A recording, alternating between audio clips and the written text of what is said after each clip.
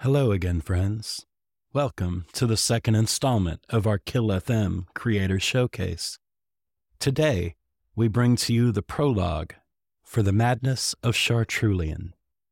Now, I have more than a few things to say about this show, but I think the most important is this.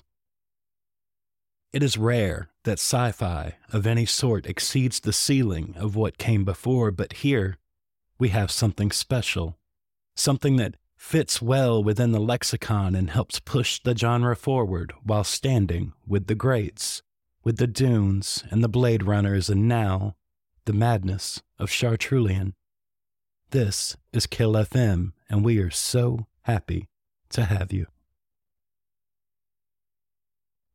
Hi, hello, I'm Odd Andrews, and I am the voice of Chartrulean in Pack Howl Media's audio series, The Madness of Chartrulean. It's an off-world science fiction fantasy epic that digs into the mind of Chartrulean, the eccentric inventor of a new form of energy. The abuse of this new energy sets off a chain of events that leads to questions about humanity, as Chartrulean now has to navigate his planet's complicated social and political landscape. But there's a layer of cosmic mystery to this story. There are forces at work that really can't be explained. I think, though, that the show ultimately examines the meaning of progress and is a statement about our own society's deification of technology. But it does this through the relationships and the backstories of its characters. What really drew me to the role, however, was the themes of imposter syndrome, personal and social anxiety, depression, and trauma, things that I'm personally familiar with and that I wanted to portray as honestly as possible. Visit chartrulean.com to learn more. Never try to think for me again. You are a child, Strayus. Chartrulean, I don't need you toying. it could be utterly catastrophic. That you have to use fear to manipulate people proves that you already We are nearing the end. now stop us and watch us swallowed by the light. It's a cage.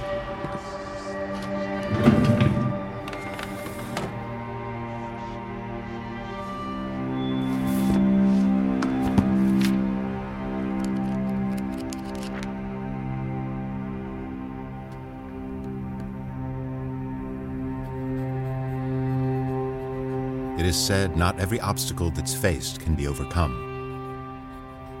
But nothing can be overcome if no obstacles exist. Such obstacles have tested humanity's resolve through all of history. Be it by luck or grand design, sometimes we pass the test. Other times we fail. But despite those failings, we persevere and are reminded of the frailty of our being and the facades we wear in spite of it. What follows are the events that marked the end of the Long War and the beginning of the Age of Azure. The mother of all power. The story begins on Arcus, a planet mired in existential threats, home to both men and supermen. Arcus's gods are as real as its inhabitants, who walk on soil as broken as their spirits. Prior to the events of this story, Arcasians long upheld the facade of a unified planetary society. It was built on the promise that our proximity to the star makers alone would ensure evolution. But the darker aspects of our nature manifested in the shadow of that facade. Avarice seeped through its cracks, fueled by fear and intensified by the inevitable death of our planet. Our world is a remnant of its former self. Eventually, the facade fell away completely. The truth laid bare for all to see. Humanity would eventually perish. First go the plants, then the animals, then the oceans, then eventually us. The fallout of this realization was swift and violent.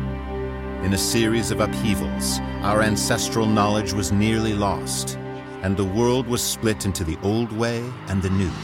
The old with their awakened minds and messiahs, and the new with power-hungry men and systems of control. The establishment of the Starbringer dynasty was a shallow attempt at unity. Will we just take these problems along with us, or can they die The kings looked to the stars to save us from the blight and found it.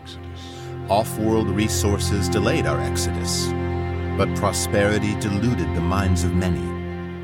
The wise abandoned the greedy, the rich abandoned the poor. So-called desirables wreaked havoc on the bloodlines of those less desirable. Every war in Arcasian history has happened because of the Chartrulean. Those wars happen because of the fear and ignorance of others.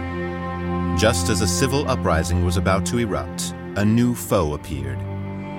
The Rao, a vagrant humanoid race from another world led by a ruthless demagogue. The Rao sought to build an all-powerful galactic empire, their massive armada built to conquer everything in its path. And so the long war began, playing out over centuries and spanning great distances. A war that has threatened progress for both of our people. Then one day, it stopped. What exactly happened that day?